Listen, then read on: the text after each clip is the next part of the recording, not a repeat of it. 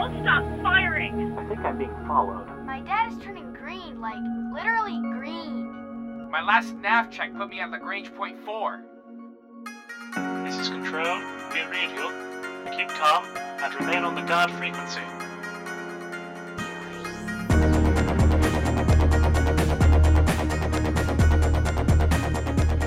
Greetings, citizen civs. You've tuned to the guard frequency. As all good pilots know, when you're out in the deep black, you want to keep one ear on the guard. This is episode 76 and was recorded on June 12th and made available for download June 16th at guardfrequency.com. I'm Jeff. I'm Tony, and unfortunately our resident Brit has managed to handcuff himself to a badger and can't be with us this evening, so we found someone else almost as handsome to replace him. And I'm Jace. What do we have this week, Jace? Well, in this week's Squawk Box, we lay down some space law. In CIG News, we bring you our weekly crowdfunding update, 10 for the Designers episode 4, Reverse the Verse episode 50, and some sexy Vandal glamour shots. It's radio, I know, but trust us, they're sexy. In this week's Nuggets for Nuggets, we crack a few jokes. And finally, we tune into the feedback loop and let you join in the conversation. Cits and Civs, you can help us bring you more of the show you love by visiting our website, guardfrequency.com, and clicking on the Patreon button. For the low, low price of $1.25 per episode, you can become a backer and get access to the unedited recordings of the show a whole 4 days before our Tuesday release. Of course, we're happy to share our labor of love with you each week free of charge, but it's nice to get the occasional concrete reminder that folks out there in the verse love listening to the show as much as we love making it. Thanks to everybody who's already chipped in, and we hope you consider making a regular contribution. The more support we get, the better show we can make. That takes care of the housekeeping, so let's get to the show and see what's coming through the Squawk Box. Any of you boys see a carrier around here? Everything's under control. Situation normal. Cryptor, this is Tony saying welcome to the Squawk Box, everybody. You may not know this, but something is celebrating a very special birthday this year. It's not the moon landing, it's not the first powered flight, it's not the end of the Napoleonic Wars in Europe. Well, okay, actually, it is the 200th anniversary of that. But this year, celebrating its 800th birthday is the rule of law. Yeah, that's right. The Magna Carta is celebrating its octocentennial all year long, with nerdy, wonky exhibits and dusty and boring museums all around the globe. But about 50 years ago, this protest letter to King John inspired a British aviation lawyer to start writing the law for the final frontier. In 1966, William A. Hyman published The Magna Carta of Space, an illustrated treatise on what sort of rules we should all live by out in the deep black. Given the world he lived in, there's no surprise that the recurring theme of the book is, please leave the nuclear missiles at home, okay, thanks? However, he did tackle some of the other questions, like, do aliens have legal rights? Who owns the stars, planets, and moons? Where does space begin and a nation's airspace end? What's the role of private industry in space? And who will allocate radio frequencies and set standard time? Hyman's book was so well received at the time, its influence was profoundly felt when the UN passed its Treaty on the Principles Governing the Activities of States and the Exploration and Use of Outer Space, including the Moon and other celestial bodies. As an aspirational document, the Outer Space Treaty is really second to none, declaring that space is to be used for the benefit of all mankind. As a practical matter, it leaves some things like territory and legal jurisdiction slightly unaddressed. So as we build our little model verse and populate it with advocacy agents and naval JAG officers, take a minute and wish a happy 800th birthday to the parchment that made it possible. So we've gone from 800 years old to, please don't tax me so much, Mr. Feudal King, to what kind of missiles are we actually going to let people carry up there? Short answer right now is none, but apparently it's not going to stop us 1,000 years from now. Clearly. I think it's interesting that this is what you chose, Mr. Law Dog. Well, I was a little biased, of course, but I think we are talking about cops and robbers and people getting stunned as a punishment for attempted assassinations and prison breaks and that kind of thing. I mean, right now what we have is a 50-year-old document that's basically a really hippie sort of document. The space is to be used for the benefit of all. Nobody gets to claim anything on the moon. You can't plant a flag there and claim it for your country. But that really gets away from some of the practicalities of how exactly are we going to divide that stuff up once we're able to reach it on a regular basis? Especially with the UEE sort of having that Roman Republic or Fall of Rome feel, depending on how you spin it. Yeah. Have you ever read Heinlein? Robert Heinlein? I've read some of it, yeah. You ever read his short story, The Man Who Owned the Moon? No, I haven't read that one. The premise goes that when you bought a piece of property, everything below you and everything above you out into ad infinitum item was part of that property. It might be old property laws back in when he... No, that's actually in current use today. That's called the ad salem doctrine. That's actually, that's still used in property law today. The protagonist in this short story bought all the property in the path of where the moon orbited. So in effect, that he owned the moon. That's beautiful. Well, actually, and that is an old Roman law that is given effect through English common law, which in the United States is still the basic doctrine for when you take property. Now, of course, the Federal Aviation Administration claims jurisdiction over the airspace, and you can do weird things with minerals that are found underground now, and that's what I do for most of my working day. But that's still good law, essentially. And when you buy a piece of property, just take it out into space. That's a funny story. I gotta go look that one up. Have you read, seen, or heard something you think might be interesting to other citizens or civilians? Send an email to squawk@guardfrequency.com. Now let's check out some CIG news. Speed 175, Port Bay, hands on approach, checker screen, call the ball. Don't get technical with me. Our crowdfunding update for June 12, 2015, $84,050,000, another milestone breached, and $250,000 additional dollars in the pockets of the developers. Star Citizens now number 909,000, up 3,000 from last week, and the UEE has grown by a paltry 2,000 ships. Oh man, guys, it's almost as if they haven't released a ship this week. Sad, ain't it? Chris is still in the UK, so once again we're treated to an episode of 10 for the Designers. In this week's episode, Matt Sherman and Calix Reno give us all the answers we're dying to hear. As always, there's lots of good info in these shows, so we do encourage you to check them out, but a couple of things did pique our interest. Hot on the heels of some listener feedback, Citizen Scoripanda asks if we can expect any big changes to the small ship flight model, or if it's quote-unquote almost complete. And Calix says that the current flight model for small ships is decently representative of the gameplay thereafter. However, as the ships scale up, their flight model will change. While small ships are World War II dogfighters in space, capital ships will play out more like submarine battles. Matt reinforces this by saying it'll be really noticeable in multi-crew. Right now, all we have are speedboats, but the multi-crew will bring us bigger ships, and those in more plodding boats might want to try and do a broadside attack. We talked a little bit about this last week, where it was a discussion with the physics programmer and how they were going to try to move it more towards a waypoint navigation system for the larger ships. But I still want to be able to roll the ship or yaw it or something so that I can put a good shield facing towards the bad guys, or, like they're saying here, turn to broadside, and then maybe turn 180 degrees on my central axis and broadside the other set of weapons on the other side of the ship. So I hope they still let us do a little bit of, stick and throttle on this. I think we will be able to, not so much stick and throttle as probably WSD, but right. It'll probably be slow or not as speedy as our speedboats are. And maybe they've got a different kind of control scheme up their sleeves for too. That'd be interesting to see them innovate like that. A real space interface for how you want to position your ship's weapons and orient your vessel in space according to an attack vector or some sort of fixed reference points. It's funny that he mentioned submarines because they're piloted by a yoke. That's right. Good point. Maybe they will be doing. Maybe we're all going to have to buy those Cessna yokes that they've got from Scitech. The CH throttle, yeah, it's from C. Yeah. Yeah. Maybe that's the Star Citizen joystick. That's what I was just going to say. On. That's what we're going to get instead of the HOTAS. That's right. We're gonna get a submarine yoke. Perfect. Yes, fantastic. That also is very interesting too, because a huge part of submarine battles, of course, is stealth, evading detection, or confusing enemy sensors with decoys and countermeasures. E-War, bring us the E-War. Oh yeah. Yeah, but also submarines don't have shields and portside guns, and I think a different analogy would be a tall ship battle, like in the days of Admiral Nelson. That, to me, sounds more like what's going to be happening in space. I think the submarine reference is kind of... I don't know.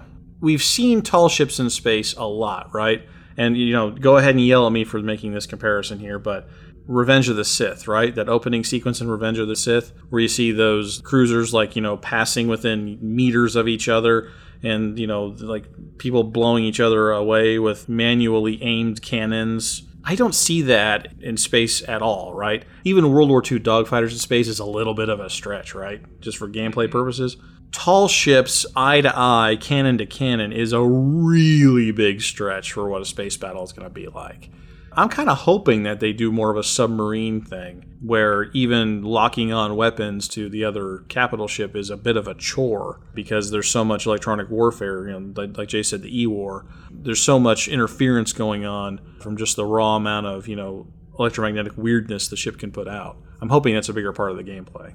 So, these capital ships are not going to be, rolling you still have to roll that mass. I mean, it's going to take incredible power. I mean, if I envision these cap ships, I'm not talking about the Connie. I mean, no. The Connie should be pretty nimble compared to some of the larger, cap ships.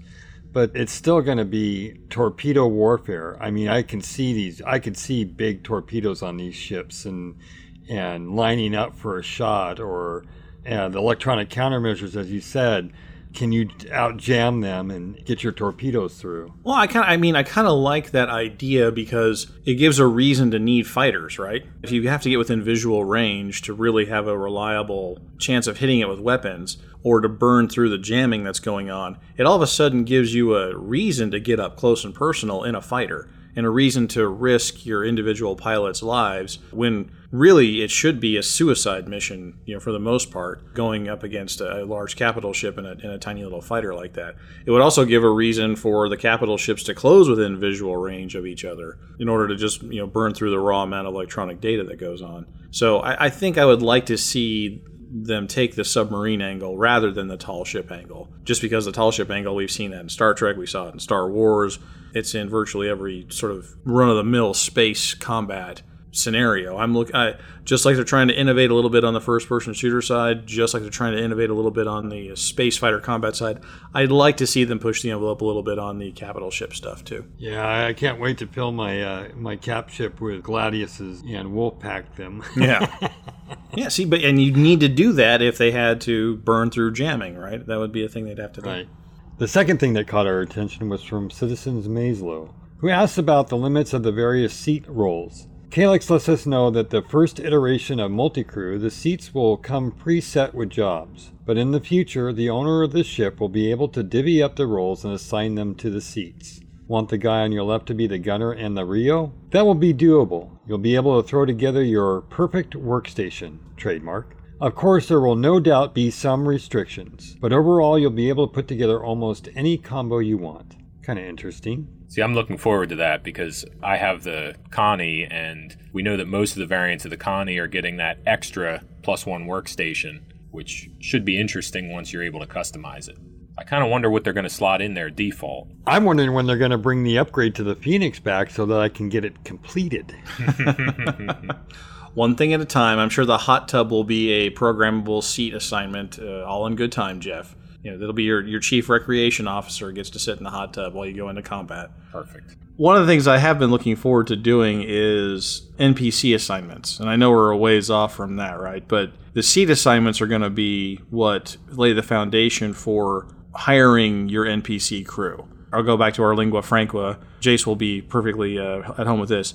The DOFs were one of my favorite things about Star Trek Online. And I kind of equate the duty officer system with a very, very primitive version of what I hope the NPC hiring system will be, is that you have your ship configured the way you like it, and then you go into the NPC crewman market and find somebody with the skills that match how you have your ship set up.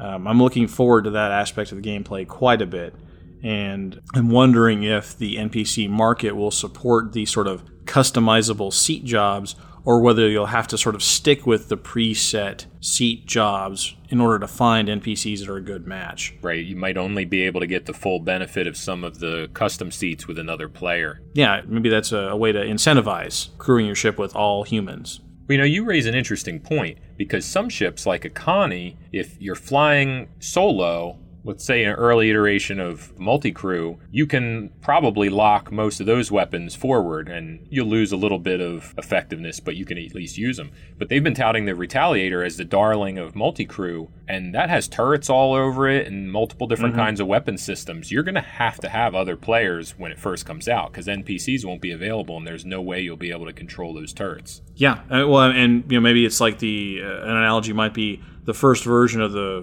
FPS module is going to be PvP only, right? You're going to have to get a bunch of people together to even get on the map. Right. It could be that the first iteration of the multi-crew module is going to be kind of the same way. If you want to fly one of these ships that has 5 crew positions because you have to operate the turrets, you better find 5 friends. So that could be maybe not a design goal, but it could be what they want to have happen in the early stages so they can test out that thing. What's that called? Oh, yeah, the netcode that is currently holding this entire project a little bit hostage. Reverse the Verse episode 50 is all grown up and been released out into the wild. Our resident Brit isn't here tonight, but we're all more than familiar with his favorite question. And it sounds like the audience of Reverse the Verse had similar questions. Aside from the obvious aforementioned missing module, a lot of people want to know what the knock-on effect this may have with the release of the social module. Ben lets us know that the modules are being worked on by different teams. They tie together, but they're different teams. FPS coming out won't affect the release for social. The team then goes on to say that the social module is a more interesting part of the development process. When it gets put out there, it's just a matter of when there's enough to be tested. It doesn't have to have a very set feature set like Arena Commander or Star Marine. If Star Social comes a week after FPS or a month after FPS, it'll have different things in it based on what they have time to get added in. Unfortunately, this will be one module that we know Jeff won't help test, not because of the lack of pew-pew, but because he doesn't have any friends. Too true. Man, Lennon's he's snarky, that one, when he writes copy. Whew. Gets it right in there. Yeah, he really does. You have to get him back the next week, Jeff. You'll have to really zing him. You have to come up with some good British jokes. I'll forget about it by then. It's those senior moments in life. It's interesting to me that the FPS thing is going to underlie everything. And while I'm sure that what Ben's statement is true, that all the different modules are being worked on by different teams, that FPS module is the underbelly. It's the guts of the whole thing. And so while development on each individual module may be proceeding apace, we won't get our hands on those things until FPS works, and works well enough to traverse the intertubes smoothly. Yeah, so it basically has to be that FPS comes out and is sufficiently tested that the netcode holds up, and then they can start figuring out if their build is ready or not for social. I don't care about social. Give me the FPS. But that's where you'll have to go in order to buy the upgrades. Yeah, I mean, you'll need to be social a little bit, Jeff. Sorry. Damn it all.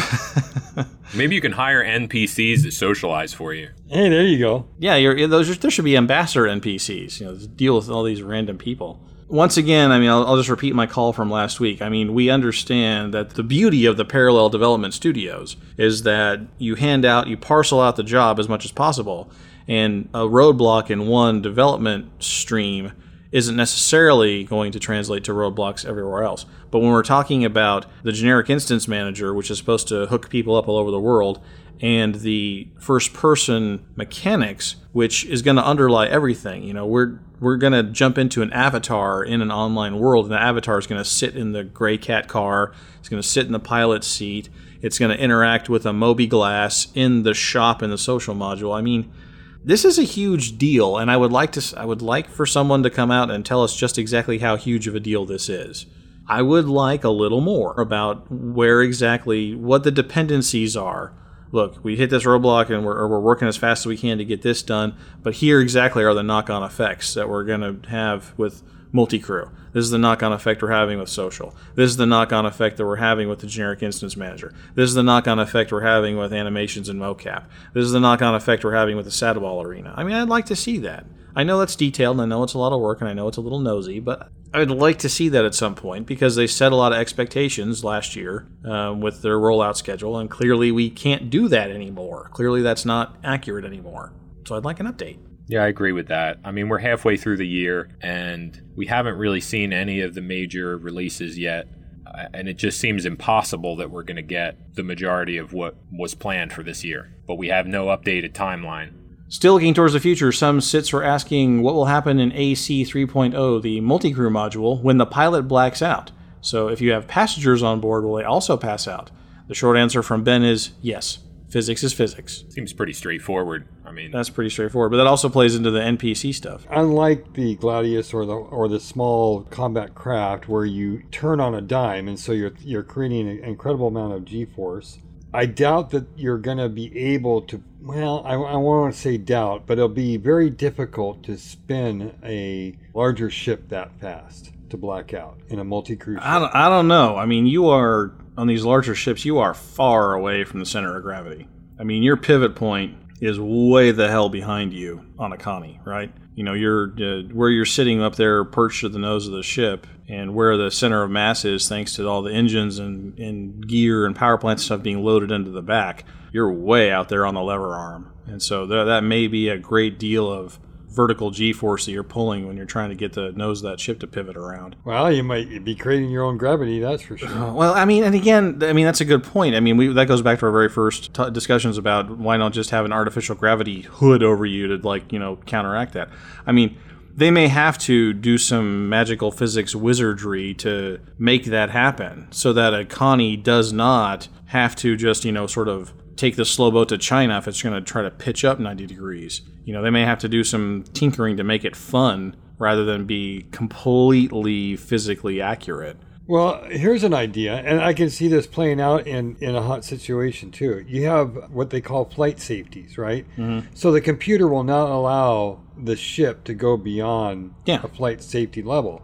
But in an emergency situation, you can say, computer, turn flight safeties off, and then you risk that blackout feature, but you also can turn faster or... Well, that's what they got. I mean, that's the G-Lock thing, right? That's the... what is it? It's the G-Safe. G-Safe, that's what it is, yeah. And that doesn't even work that well. It doesn't even really work, because you still black out. Constantly. Right. Yeah, the M50. The M50, you can black out in a second. Maybe that's why I bring it up, because maybe they should get that to work. There you go. Perfect. There it is. Yeah, make that work, because it doesn't. Because I black out all the time on the M50. I mean, you yank back on that stick at the wrong time, and man, good night. I can black out in the Hornet. Right. In the Gladius, man, it's like I want to spin around to my next target, and I'm like, oh, all right, I'm blacked out. Well, and and I just, and actually this may kind of fit into my point with the Connie a little bit. I mean, if you just sort of think about where the cockpit is placed on the Hornet, it's close into the ball turret, right, which is pretty much the center of mass. It's not quite snuggled up against it, but it's back there. There's a bit of a nose on the Hornet, right? Right. But on the M50, those engines are really heavy in the back, and that cockpit is relatively far forward in the front. Same on the Gladius, right? The Gladius cockpit kind of sits up there towards the nose. The nose on the Gladius isn't very long, and the cockpit's right up there. So that may have something to do with those extreme blackouts and redouts that you get, because the center of mass is pretty far back compared to where the cockpit is. So it's maybe a big problem when you get to things like the Connie and the Carrack and not so much the Caterpillar, because I think the Caterpillar control stuff is farther back because they've got the big cargo bay in the front. Yeah, it's about mid-section on the left, right? The Caterpillar may be the way that maybe the way to go on some of these mid-sized ships if they want to be able to pivot quickly. So I don't know. It'd be interesting for them to work that out. This week, we also faced down a Vanduul invasion in the form of 2 Vanduul ship updates. First, we were given a peek at the playable Scythe, still a work in progress, but coming into Arena Commander alongside the Star Marine release for the lucky few who snagged them, as well as for Imperator subscribers who will receive rental tokens for them in fulfillment of one of their perks. We also received a classified report containing official intel on the Vanduul Void Bomber for the first time, with preliminary specs and images, as well as a sobering tale of their apparent capabilities. As long as a Carrack and armed to the teeth, you may want bombers of your own to take on the Void. Ooh, take on the Void. Yeah, right? Well, yeah, I mean, this is the first sort of big ship, aside from the Banu Merchantman, that's not of UEE origin. It's a pretty mean-looking machine there. It's got all kinds of spiky bits on it. It really reminds me of a very large spider. I want to squish it. It makes me think of some of the shadow ships from Babylon 5. Very spiky, very menacing, mysterious weaponry. We don't know what it is. Electron guns. I don't know what that's going to do. Well, there's a lot of stuff we don't know about this, obviously. But I mean, what I'd like to see was the unfortunate, unanticipated release of a certain data set a couple weeks ago. I would like to see them pick up the pace of these sorts of work in progress type stuff, right? A lot of things got sent out into the wild in a not quite polished state, in a early sort of look. I'd like to see them maybe focus on cleaning some of those things up and getting them out as, not official, but here's a work in progress. Here's the direction we're taking with this, to sort of set the record straight, if that's the way you want to say it. Say, here, well, you got to look at sort of behind the curtains. This wasn't what we were really going for. Here's what these things are supposed to look like. And let us know this is sort of the official milestone look. Here we are today with this particular ship. Yeah, I agree. I have not looked at too much of that stuff, a few things, but it almost feels like choosing to be the good kids, you're being punished a little bit. Yeah, I can see that. I do feel, reading between the lines, that may have pressed them to release this Void update at least earlier, because I don't know that this was necessarily in the cards. I don't see it as forcing their hand so much as giving the customers what they apparently want. We do want to see things happening behind the scenes. Right. Chris has always insisted that any sort of release of stuff come with some bit of in-fiction excuse or reason for why we're seeing these things now that we're seeing them. This early spotting, fragmentary report from a long-range patrol. That's perfectly fine. Do a bunch of those. Leaked classified document for the F8 Lightning, right? I'll confess, I went looking for that one because I was curious about it. Stuff like that, I think, that'll cover you as far as the in-fiction stuff. But I think it's important to acknowledge the fact that, look, the stuff's out there in the wild. We didn't want you to see it like that. Let's bring you guys up to speed for what we intended for you guys to see at some point. And we might as well just do that now, because we're not going to be able to play any of these things until we get the whole first-person shooter module thing ironed out. So we might as well entertain you with some of this other stuff that we've got going. But now it's time for news we didn't use.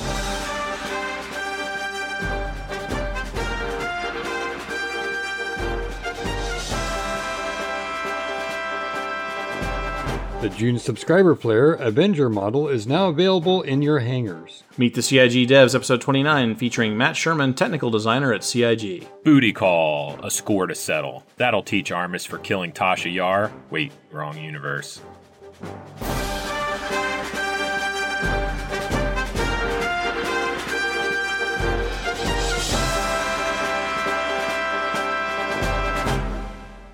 And we'd also like to wish Around the Verse a very happy 1-year anniversary. Huzzah! Hurrah! Hey Ben, as it's your birthday, can we get party hats in Star Marine? The feature you have listed to me will definitely be happening. Cool! And this week's community question: which kind of large ship combat would you like to see? Submarines or tall ships? Or are you just hoping for a screen door on your battleship? Send an email to squawk@guardfrequency.com or post on our show thread over at robertspaceindustries.com.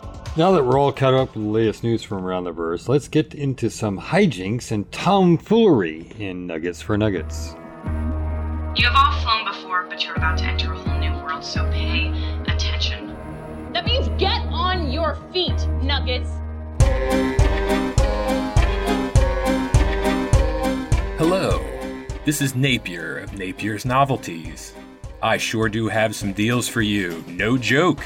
Hey, what kind of deals do we have, Mr. Wren? Yeah, what kind of deals? Oh, we have a special treat for all you folks out there who like to pull little tricks and pranks on people. The Joker Bomb. A little trick, yeah. Yeah, prank, that's a good one, boss. These fun little bombs put out a distress signal that might be impossible to tell apart from a real one, like this. I've fallen, and I can't get up! Hey, ain't we gonna help her up? Yeah, that was the fake distress call, you dolt! These bombs have 2 settings. There's the joy buzzer, as I like to call it at least. When your target gets close enough, zap! Yeah, it takes the systems right offline! And then he goes in and take what you want. That's right. There's also the other setting, the big chuckle, as I like to call it. This one packs a real punch. Once in range, pow! Yikes, you scared me there, boss. Explosive damage, but who would come when they hear the distress call? Doesn't matter, as long as they have something worth having. Of course, if there are too many goody-two mag boots around, use this to turn their search and rescue into search and miscue.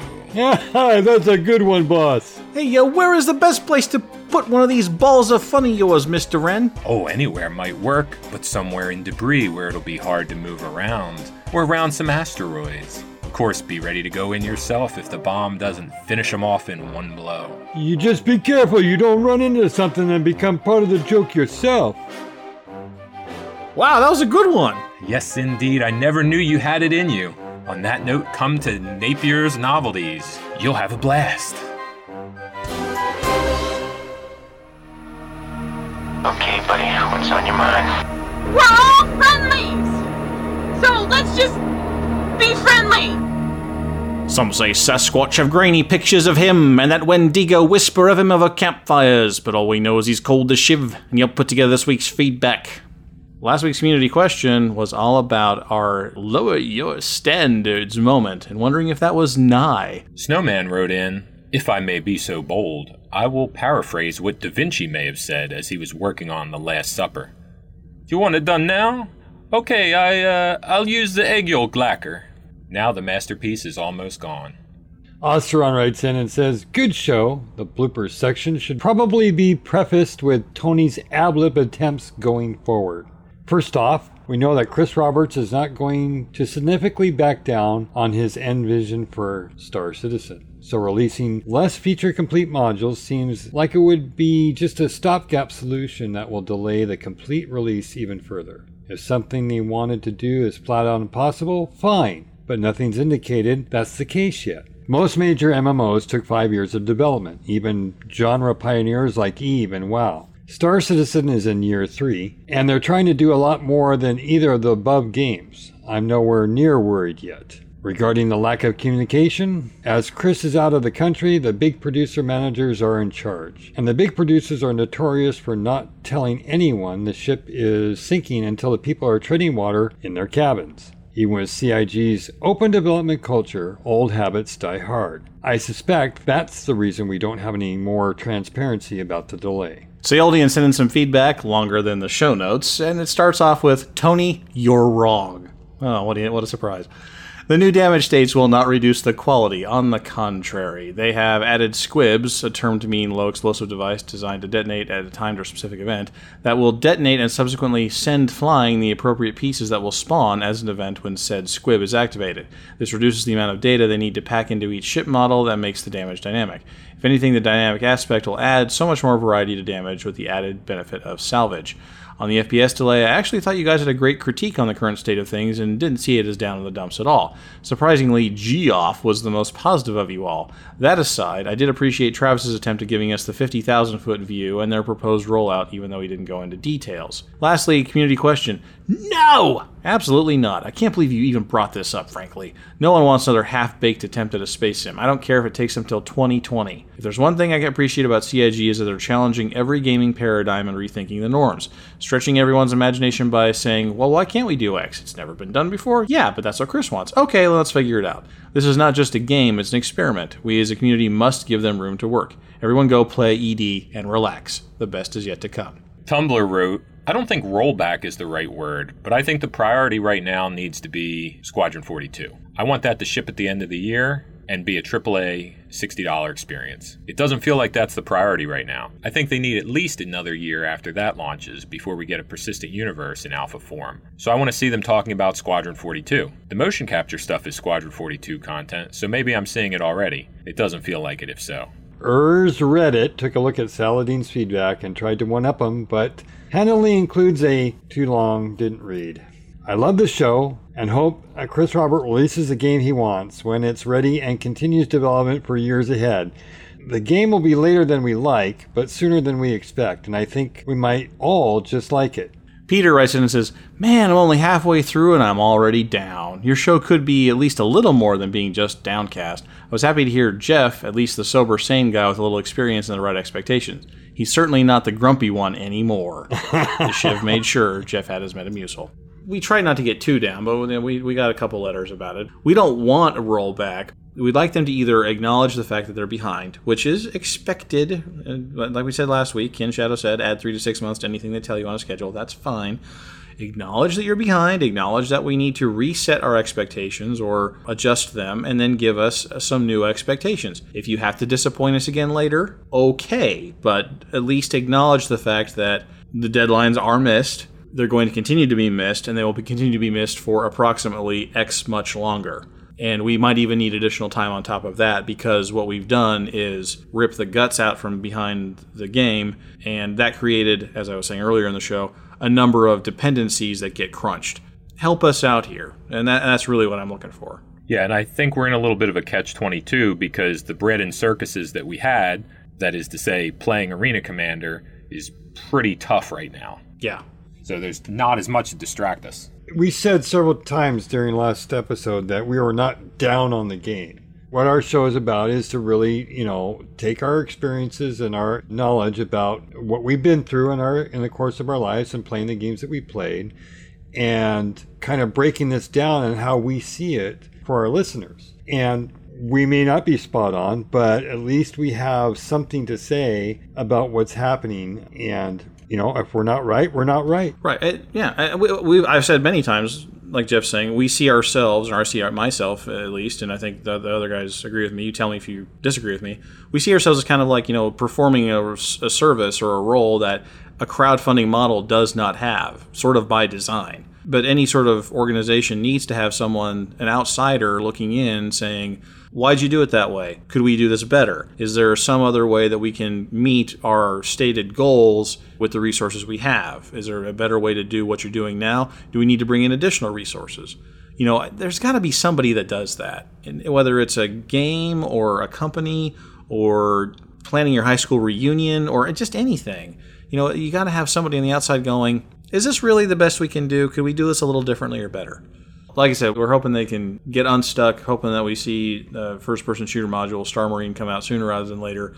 We don't want it dumbed down, but we do want it tuned appropriately so that it can be released in roughly the timeline that they've already advertised. And if they can't do it, that's fine. Just tell us why and tell us what the new timeline is. I don't know that I always need a strict timeline. And I don't know how, when you say timeline, Tony, I'm not even sure that you're asking for a strict timeline either. No. It's good to hear that we're going to be delayed 3 months, or we're going to be delayed a month. Yes. Without really putting a nail on the head, so to speak. No. Everybody goes first quarter 2016. That's fine.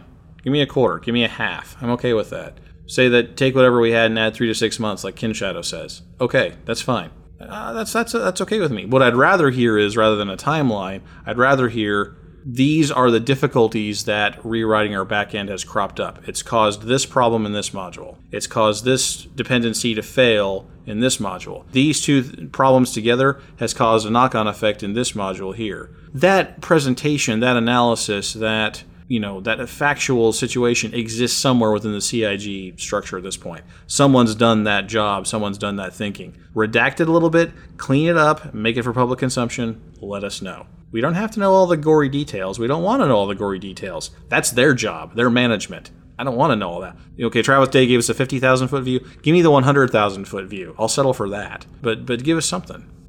All right. Now for general feedback. First problem said, nice. Hey, and thanks for the friend invite on Steam. I took it and said, all right, I got a friend. Sean Newboy wrote, wonderful show, everyone. That's a fellow with taste.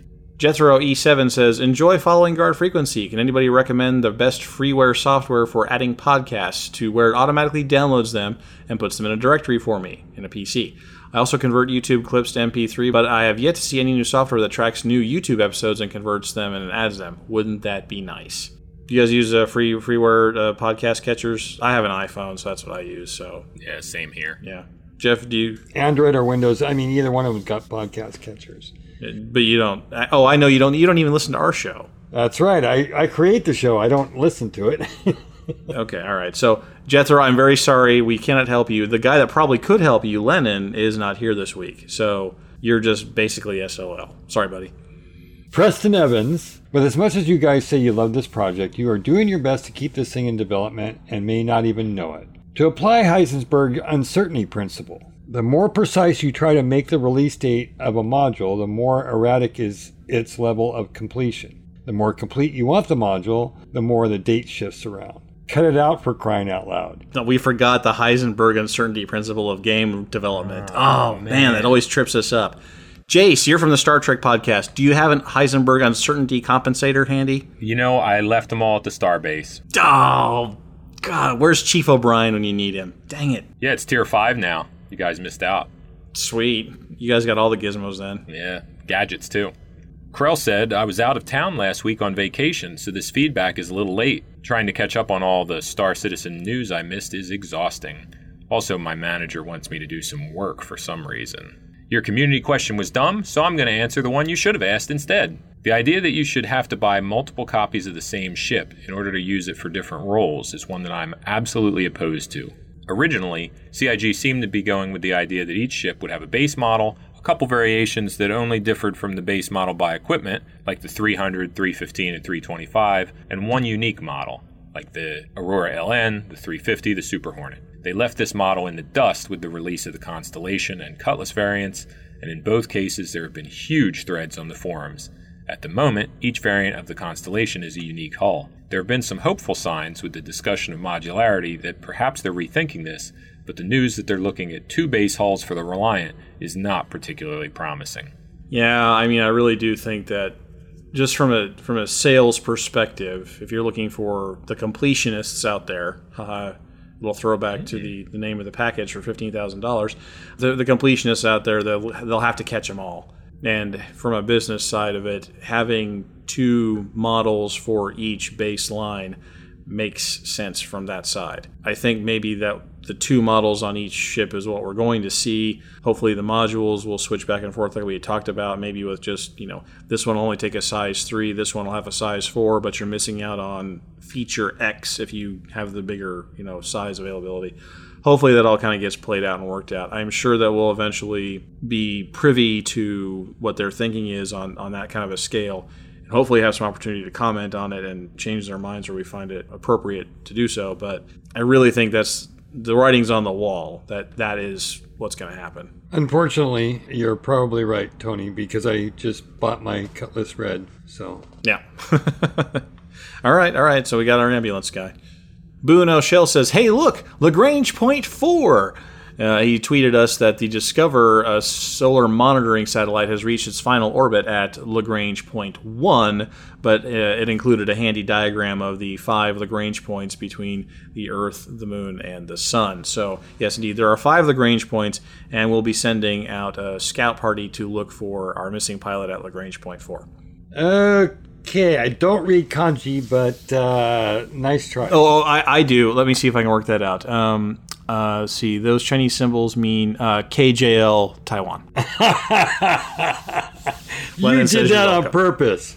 He did. He really did.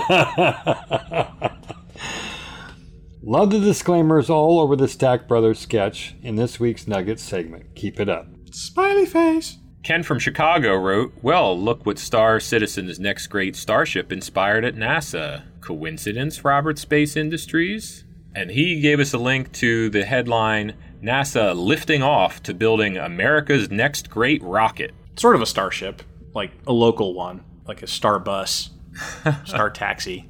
Star cab. Star cab, yeah. Phoenix Roleplaying writes in to say, guess who's going to CitizenCon? # advantages of being British. And guess who missed out on CitizenCon tickets? The guy that handcuffed himself to a badger this week and couldn't show up for work. Wah, wah. Freedom wrote in at Lennon Rich, much better. # where the is the FPS? # ambush. # Star Citizen. He did catch everybody by surprise last week. Sneaky Brit. Our new Patreon this week is Robbie O'Brien. Pushed just over $50 an episode. Unlocking patches! We do, in fact, good sir, need stinking patches. Our winner is Mark Levine. Thanks very much for your pledge. We'll put it to good use. And we are, in fact, knee-deep in production of the patches here. We've got our test art fixed up. We've sent some feedback to the artist. We're going to get some mock-ups done, hopefully, this week. And I think we've got a patch producer picked out, and so we'll get those off and running to you guys, and we'll see what we can get. And this week's community question, what kind of large ship combat would you like to see? Submarines or tall ships? Or are you just hoping for a screen door on your battleship? Either way, send an email to squawk@guardfrequency.com or post on our show thread over at robertspaceindustries.com. So how was the show? Did we get a blaze going to roast weenies in minutes and make s'mores, or do we need to use more kindling and stack the wood so it can breathe?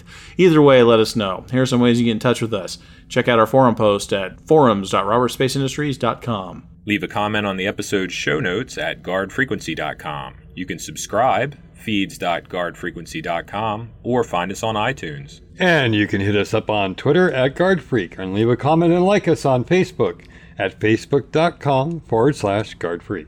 And if you're old school like us, shoot an email to squawk@guardfrequency.com. Your feedback's an important part of what we do, so take a minute. Tell us what's on your mind. And that brings us to the end of episode 76 of Guard Frequency. We'll be back with episode 77 on June 23rd. So be sure to keep an eye out for our shows over at guardfrequency.com or the official Robert Space Industries fan site subforum. Please send us your feedback about the show. Aside from all the ways we just ran down, you can also use the contact form on our website, and all the details for all the ways you can get in touch with us can be found in our show notes. Do you like what we do? Want to come help us make the best damn space sim podcast ever? If so, just send a note to squawk@guardfrequency.com. And if you just can't get enough spaceship podcasting, why not check out our sister production, Priority One? We cover Star Trek Online and the greater Star Trek universe. Just go to PriorityOnePodcast.com. Are you looking for a friendly wingman or two? Check out our organization, Guard Frequency Response, at the official RSI website, robertspaceindustries.com/orgs/guardfreak. And if you're not doing anything Friday nights, then you should join us live over at guardfrequency.com/live. We start recording at our new time around 11 p.m. Central. That's Saturdays, 5 a.m. GMT. We'd like to thank the entire team at Guard Frequency and the Priority One Network. Thanks to our community manager, Justin Chivalry Bean Lowmaster, our artist, Simon Charlton Edwards, and our audio engineer, Michael Duncan. Thanks to our guest host, Jace from Priority One. Thanks to our syndication partner, The Base. And special thanks to Ronald Jenkins for his permission to use his music in our show. Visit ronaldjenkins.com for more of his work. But above all, we especially want to thank you folks for tuning in. If no one's listening out there, the deep black gets pretty lonely. Reduce thrust. 102330, Carol 15. Squawk 7700. Stay on the guard.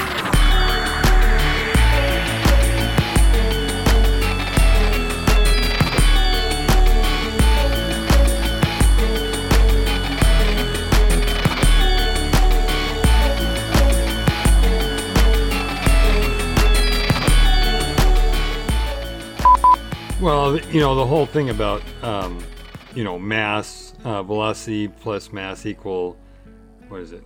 Velocity plus mass equal what? Help me out here, Tony. I was going to say, so physics, right? 1/2 mv squared equals 1/2 mv squared, yeah. Yeah, that. The second thing that caught our attention was from Citizen Maislow. There's even a thing there. Is it Maislow? I know.